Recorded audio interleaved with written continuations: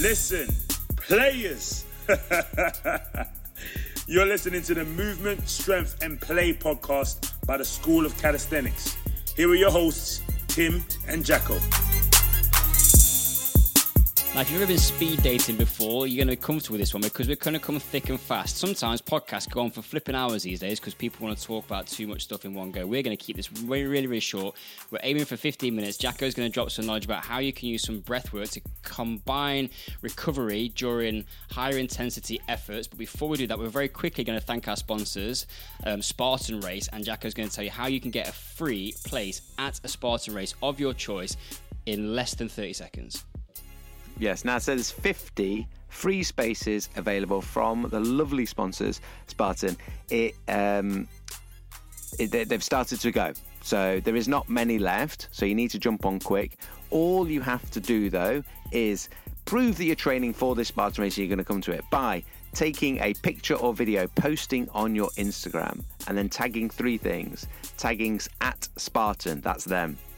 Tagging hashtag Spartan Race.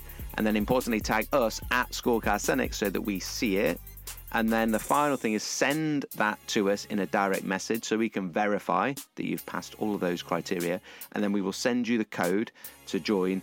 It can be any Spartan race at all, but we would love you to join us on the 16th of July at the Midlands one to take part with the team, School of Calisthenics, on that Saturday morning. So it's worth about, some of those Spartan races are like, I mean, they start from like 5k all the way up to 21k, but they're close to 100 odd quid. So it's a fantastic offer from the podcast sponsors, which we are grateful for and thank them very, very much. And we thank all of you that have already signed up and look forward to seeing the rest of you there. Well done. Right, let's get into this one this week. A little bit of just some real practical takeaways as to how you can maximize performance in a conditioning session by utilizing some breathing techniques. Jacko, send us off. Roll that jingle.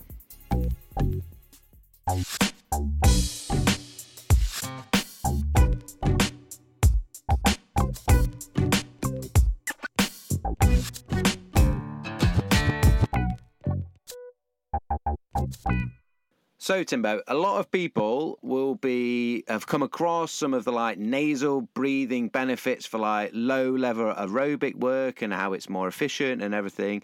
And you may have even tried to run to the end of your road and be like, hold on, I can't even run like 50 meters breathing through my nose. That's what I was like about 3 years ago.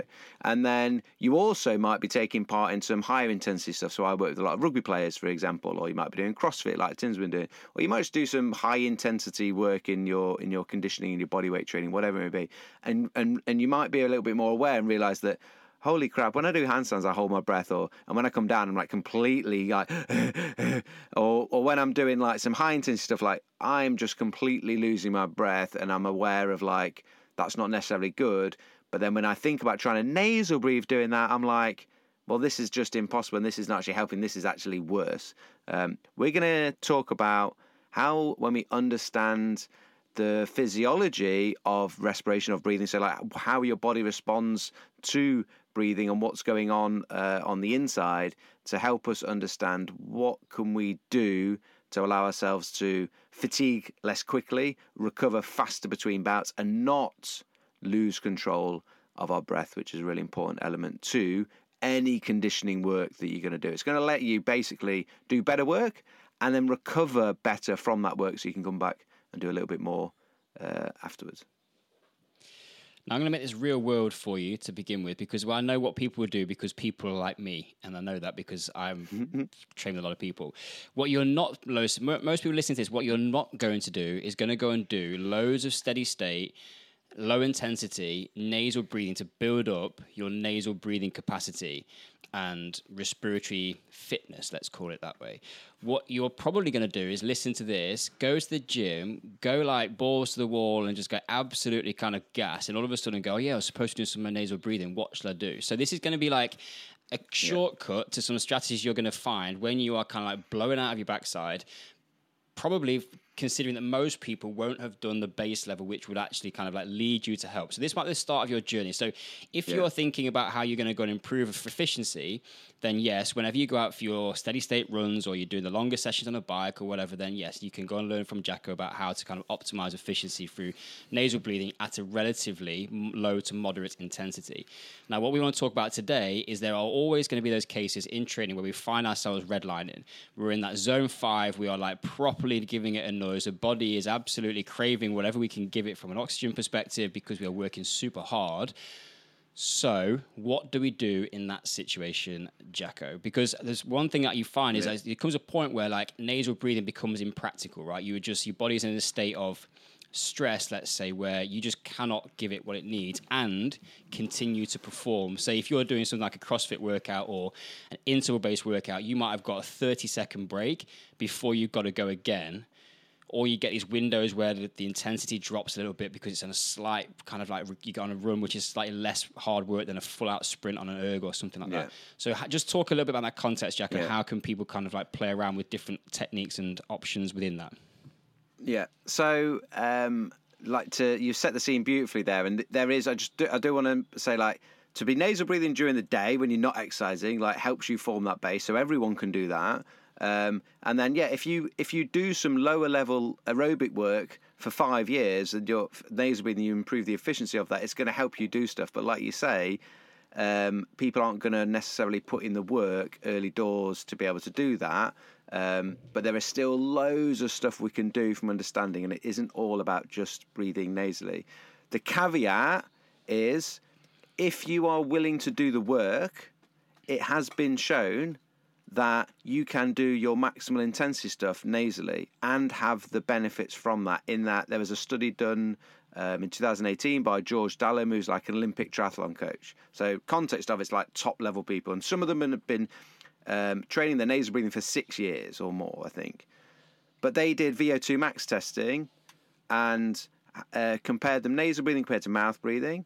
And they had no reduction in power output when they were nasal breathing, but their respiratory rate was 22% less. So they were 22% more efficient with their breathing, less energy spent on the act of breathing, and therefore more energy to be able to do the thing that they're doing.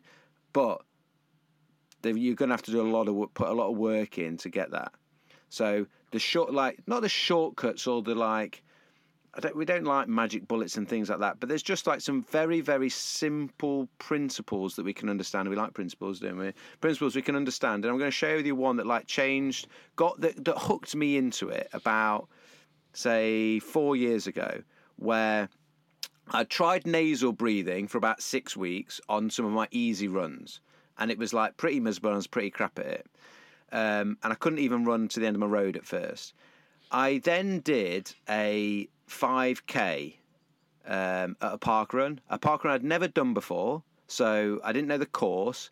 When I finished it, I wasn't really happy with how I'd ran, so I didn't even look at my watch to see how fast I'd gone. After about 10 minutes I did, and I'd knocked a minute off my 5K time.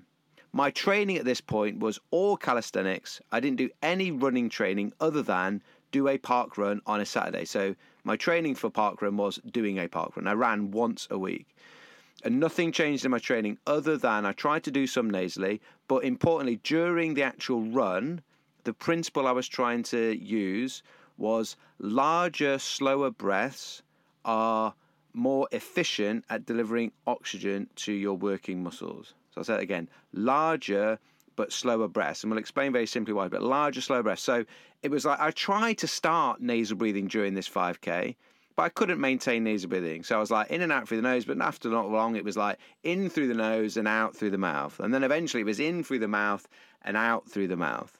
But I was always trying to take a larger, deeper breath from like low down with the diaphragm, and trying to slow it down. And that's because the best thing that you can understand about your training, and we know this intuitively, what's the worst type of breathing?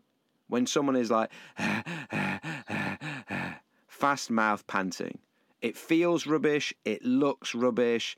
Everyone actually knows when you see someone breathing like that if if you're doing a CrossFit session with your pal or just in a group and you see someone do it, their first person to start breathing like that, you're like, well, they're the least fit out of everyone. And if I stay away from that panting, I feel in control of my breath and actually feel a hell of a lot better. And that's because physiologically there's oxygen is being delivered better to your system. The reason being, every breath you take, there's about 150 millilitres of air lost in dead space. So the more breaths you take in a minute, the more air you're wasting in dead space. That's air, space in your lungs and your airways that just cannot be occupied.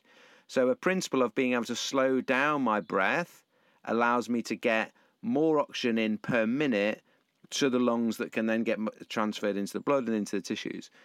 That has to, though, slower breath needs to also then be a bigger breath. Otherwise, you're reducing the total volume of air going through. So we want to be able to take a larger breath but slower.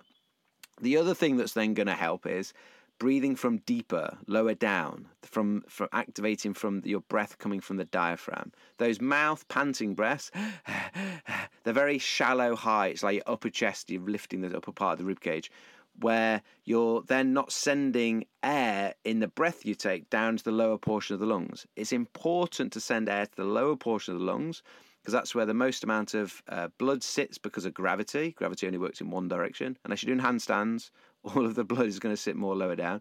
And there's a greatest density of alveoli at the bottom portion of the lungs. And that would be for me, it's like by design. You can argue why as to why, but by design or for whatever, there's greatest portion, density of alveoli at the bottom portion of the lungs because that's where the blood sits. So if I'm breathing shallow upper chest, I'm wasting a loads of air in dead space, and I'm not sending air into the lower portion of the lungs where oxygen can be transferred into the blood. So it's not even, so that's really inefficient. I'm not getting oxygen to the tissues where they need to be. And therefore I stay feeling out of breath and I stay with that fast panting. And I never actually recover my breathing until I completely stop the exercise or completely reduce it down to a very low level before I'm going to get my breath back. So if I, rather than, I can take a larger breath, and even if it's through the mouth, and I'm trying to make it come from lower down so that it's breathing into, not, people will use that might be used the term like belly breathing, but I don't want to go into the detail of whether some people get their knickers in a twist about that, but breathe from lower down in more towards the belly region than your upper chest. Make them bigger and make them slower. And the little tip I starting to use a phrase is to use your mouth a bit more like a nose. So the nose, those holes are very small. It provides resistance. That helps slow your breath down. It gives the diaphragm something to pull against. You can make your mouth be that as well. That stops you from getting to that point of like and losing your breath, losing your mind, losing everything. And that for me dropped my 5K time down from 20 minutes 15 to 90 minutes 17 in 6 weeks of like no training, just deeper, larger, slower breaths during the actual exercise. So that can be during the exercise as well as during your recovery periods is going to help with that. Do you know what I think has been like a really interesting, because I've experimented with this more so recently as my training changed towards including more high intensity elements. And the biggest thing for me that I experience and then also see in others, and it is the biggest thing for me, Jacko, I think is awareness of people just being aware of what they're doing. Because I think because a lot of times, as you said before, people aren't taught this stuff. You kind of find yourself in your 20s or 30s kind of just doing what you've always done. And we were never taught breathing when we were playing rugby or anything like that, really. So you end up kind of going into a training environment and you just kind of go, right, it's an all-out high-intensity session, so your default is to go and just kind of like try and get through it. And people do end up just panting like dogs. Whereas if you're aware of it, you start to kind of like think about moderating the breathing. And it's for some people, it might be just that it's not a massive additional load to think about, because a lot of times people think like, can I physically get through this? Am I strong enough? Am I fit enough? So the breathing just kind of like is part and the parcel of just, that's just kind of what happens. Whereas if you can be more intentional about it, then you start to kind of just, I'm not going to say give yourself more capacity, but the awareness just gives you more control. And therefore you might have to moderate your intensity of what you're doing for a period of time. But if we are training for the purposes of health and performance, and you can kind of partner both those two things together, because I don't think it makes any difference. Having an awareness of the entire system is far better than just relying on whether you are strong enough or technically like fit enough to complete a session, but thinking about how do you complete the session. So I talk to people all the time now around the shoulder stuff of like, don't just move a weight from A to B, think about how you're moving from A to B because it's important. So how you're completing a high intensity session with regard to your breathing is important. And yes, you might go a little bit slower to start off with, but you are training, creating a stimulus, and therefore building an adaptation, which will reap rewards, as Jacko's explained, in the long term. And I just want to get your point on your thoughts on this one, Jacko. So something like a real quick fix that I've tried to do is be more mindful for one, like throughout the whole workout. When it gets hard, if I'm doing an intensity session, I'm going to switch nose in, mouth out. If I'm properly kind of like gassing, I'm going like, yes, I'm trying to take those bigger breaths from the mouth. But the other thing, if it's kind of like if it's a weightlifting type CrossFit sort of session where you've got these gaps, it's like an EMOM or something where you might have got 20 seconds recovery in between rounds, just taking that time to go like 3 or 4 long kind of like nasal inhales, exhales seems to bring the system down a little bit, just gets you control back over the breathing before you then go again.